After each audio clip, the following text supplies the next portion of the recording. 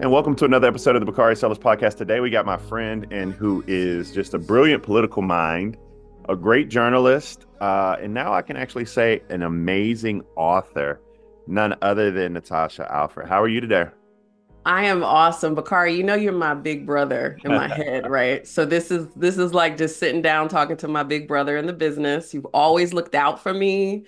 You've never been stingy with advice, connections. I mean, you are the ultimate example of somebody who opens the door for others to come behind you. So I'm honored to be here. And you make us proud. I mean, your moment a few weeks ago on national TV that went viral, I think was just I mean, it was God working. He was winking at us because I don't necessarily think it was a coincidence, but he was winking.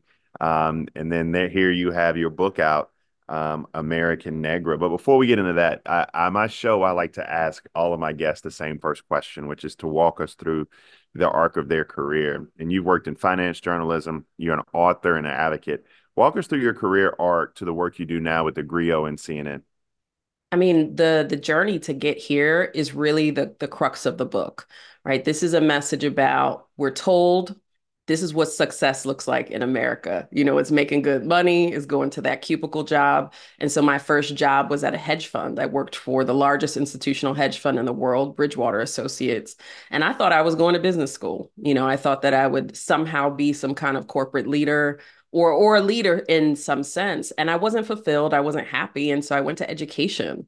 I taught in classrooms in Washington, D.C., in New York City.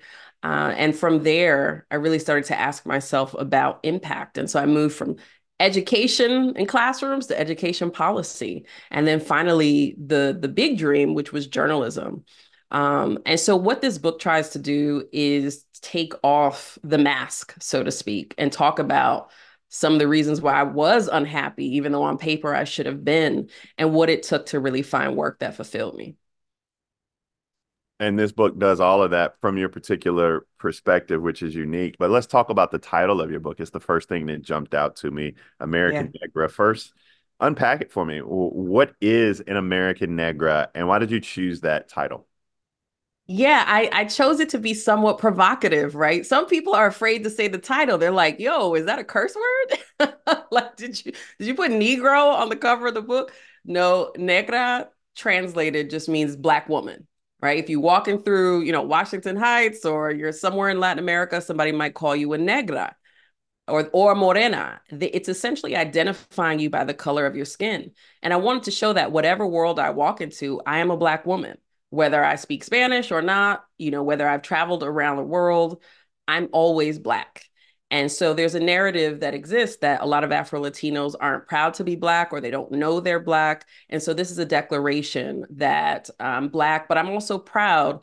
And it's in the American context, right? Black Latinos or people who live at the intersection have always been here. We've Yeah. gone to HBCUs, been part of the civil rights movement, all of that. And so I wanted to show an American story from that perspective. Who is your audience for the book? And the funny thing about it is when I asked this question, I realized that I thought my audience for the book would be one thing and it was consumed by that plus more or kind of different. But who is your audience for the book? And kind of inversely, um, what what has been the response? And are you surprised by your audience's response to the book? Yeah, I mean, I'm still learning. It's been amazing. We did a New York City book launch and the church was packed. I was like blown away. There were parents of children there who were like, I have a child who is Black and Hispanic, right? Or, I've felt like an outsider in some way. What do I tell my child about belonging? So I see young people loving this book. I see parents of multi-ethnic families loving this book. But also, I'm African American and Puerto Rican, right? So that is a particular, history on one side and a particular history on the other side. And what I want is to bring two communities into conversation with each other. A lot of African Americans and Latinos live side by side. We go to the same schools. We share resources and sometimes fight for resources. And so, what I'm hoping is to bring both communities into conversation with each other to see what kind of shared history we have, but also to investigate what does political coalition look like, Yeah. especially as we go into election 2024, because none of that can be taken for granted. one of the questions that I have that it's kind of it stems from a question that I asked Cicely Tyson, who was 90 when she wrote her memoir, and she said, "Because I finally have something to say." So, this is your first book. It's a memoir. Why did you choose a memoir? I don't think enough people talk about the messy young years. Yes. Right? Like, you wrote My Vanishing Country, a beautiful narrative, and you did it at a point in your life where you'd accomplished so much as a young person. You could have just been celebrated as a young person and waited until, you ran for office again. We know you'll probably run for president one day and write your memoir, but you gave us the gift of seeing what it took to get to this point.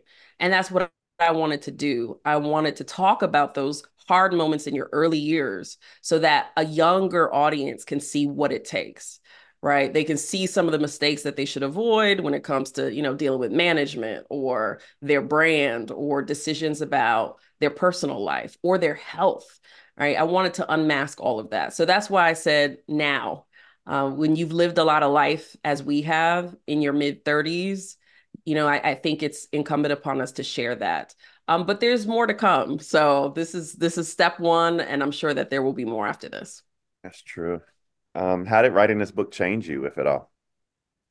Honestly, I don't know if you went through this, but like I healed a lot of broken relationships. Mm. I don't know if you experienced that, but there were I people who healed myself. you healed yourself, right? Yeah, it was Right? therapeutic or cathartic or whatever the right word is, but you get what I'm trying to say. It was like self-cleansing, like wow, it's all out there now. I can unburden I've unburdened myself. I don't know about healing relationships. I might Hmm. that might be more my fault than the process of writing a book. But yeah, so you talk about that process of healing relationships. What does that look like? I mean, my dad was like the biggest one. How many times have you been with a family member and you're with them all the time, but they don't really know how you feel about certain things that happen? And I needed my dad's blessing to write this book. So I showed him chapters and I showed him the manuscript. And there were things that we never talked about that he read from me through this book. Conversations that, I just thought we would never have about pain, but also about, just things I wondered about him and his life. He grew up in the civil rights era. He dealt with a lot of racism in upstate New York. And I saw him struggle as a Black man in upstate New York. But I never got to tell him how it felt to be the daughter witnessing that. And also the impact sometimes of his anger and his frustration on me.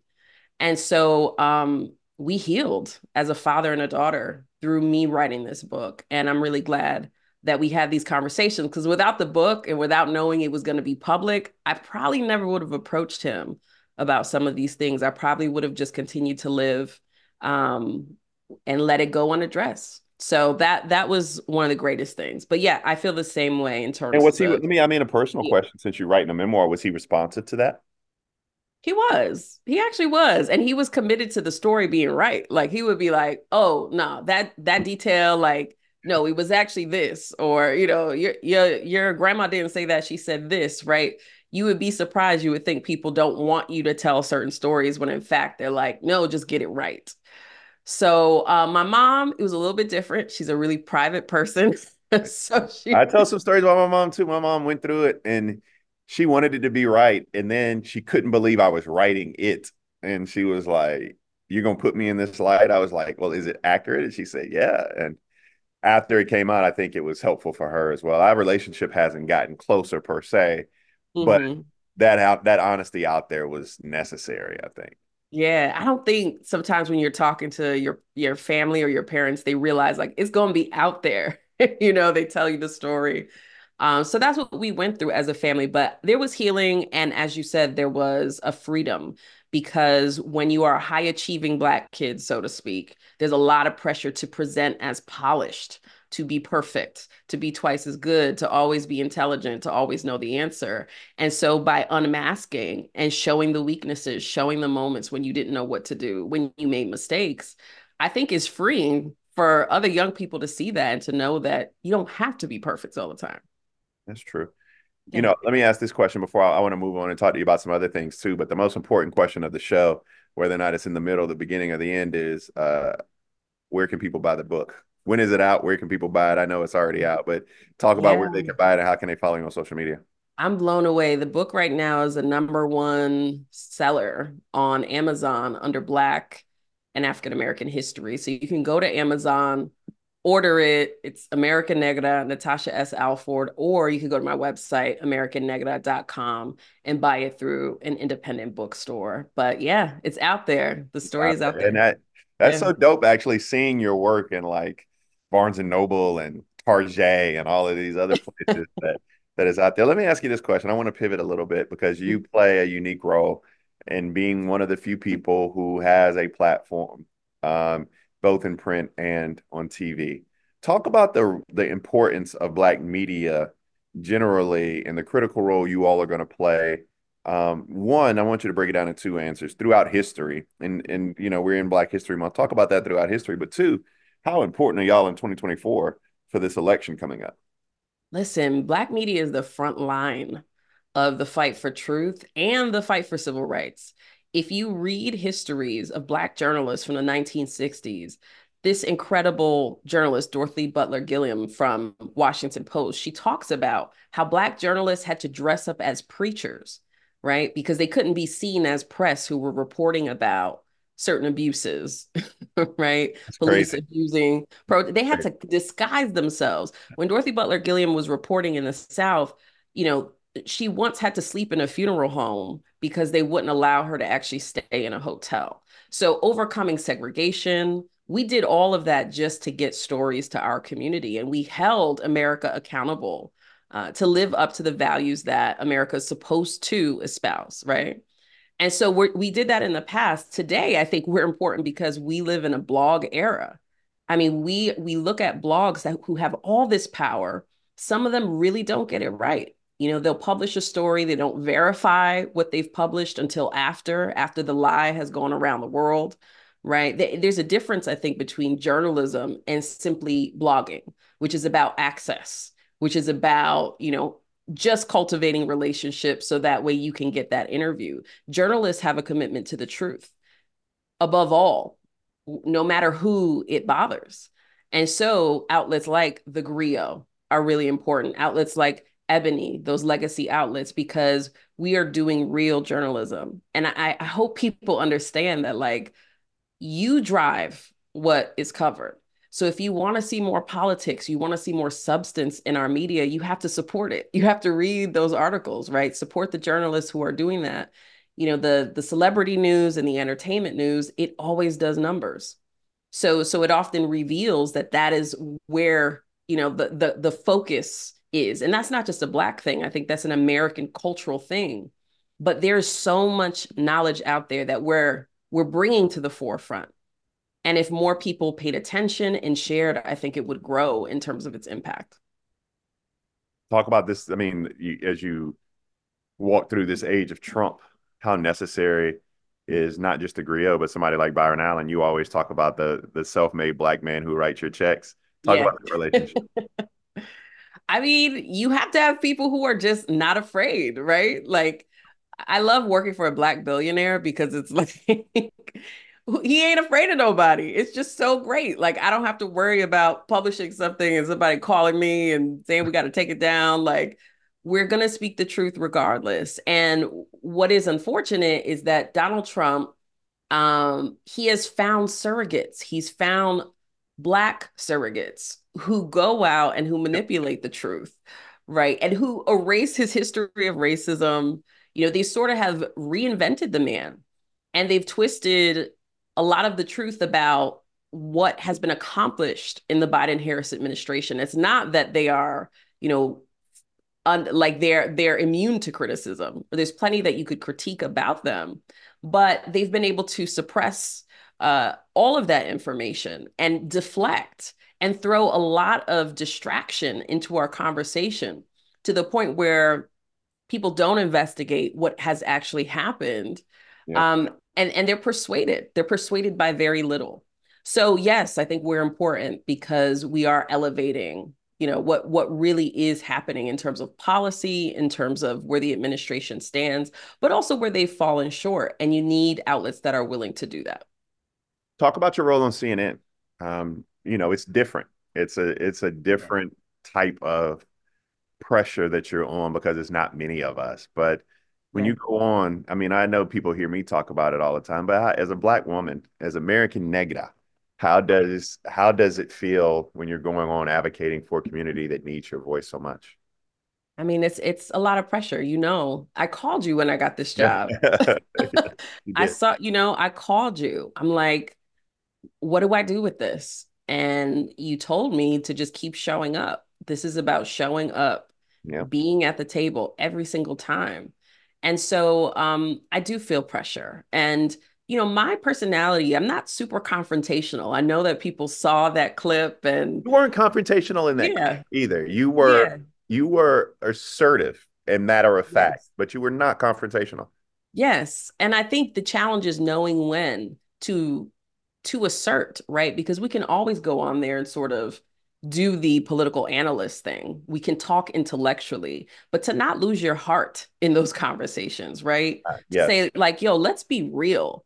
Like we can talk about all this insider DC politics, but like what do the people care about? So that is my like greatest call to action whenever I go on television is to remember the people that I'm representing and try to make sure that the conversation we have relates to what they care about. That's the hardest part. I mean, you don't want to speak for the culture because we're so diverse and there's so many different. You don't ever want to be in a position where you lack the humility and say that I am the voice for this culture. Yeah, But there's on no the one flip, voice. yeah, on the flip Yeah. side, you're like, I got to represent us while I'm up here. Yeah. Then I can't go back home if I don't represent us well. They're gonna tell you about yourself. Like I can't just sit here and let you keep repeating that Republicans free black people from slavery. Like hello. Like what is happening right now?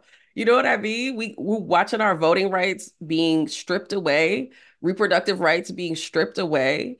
Like I cannot let you continue to spin on television and let it go unchecked. Yep. So yeah, you know, we cannot speak for everybody, but we have a responsibility to tell the truth. And I think that, you know, again, I'm appreciative that you have supported me in that and encouraged me to do that I'm learning. because there are so few of us. I'm learning from you. Tell me this: where will you be in the next 4 or 5 years? What's next for Natasha Alford? Oh, it's whatever God wants. You see at the end of my book, here at Princeton University, I'm finishing a master's degree in public policy. And I felt like I needed to understand how solutions come about. I didn't want to just be a person on television talking about the problems. And so I've spent the past year in deep study, really thinking about how do we make housing affordable? You know, how do we address the maternal mortality crisis? How do we get people jobs? Like Yep. these are the questions I've really been wrestling with. So we'll see what happens after school, you know, after this election. But I have an assignment in front of me and I'm just, you know, trying to get it done every day. Natasha Alford, you all go out and buy the book American Negra. It is a great, great book from a great human. We want it to be a New York Times bestseller. The Bakari Sellers podcast is going to do everything we can to get it there and keep it there. Shout Thank out you. to you and all of your loved ones. Have a blessed day. You too. Thanks, Bakari.